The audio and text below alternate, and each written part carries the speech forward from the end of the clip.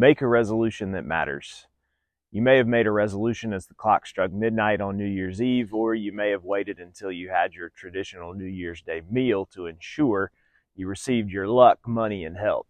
Whenever you made your resolution, or if you still have yet to do so, I hope you'll consider making at least one resolution that really matters.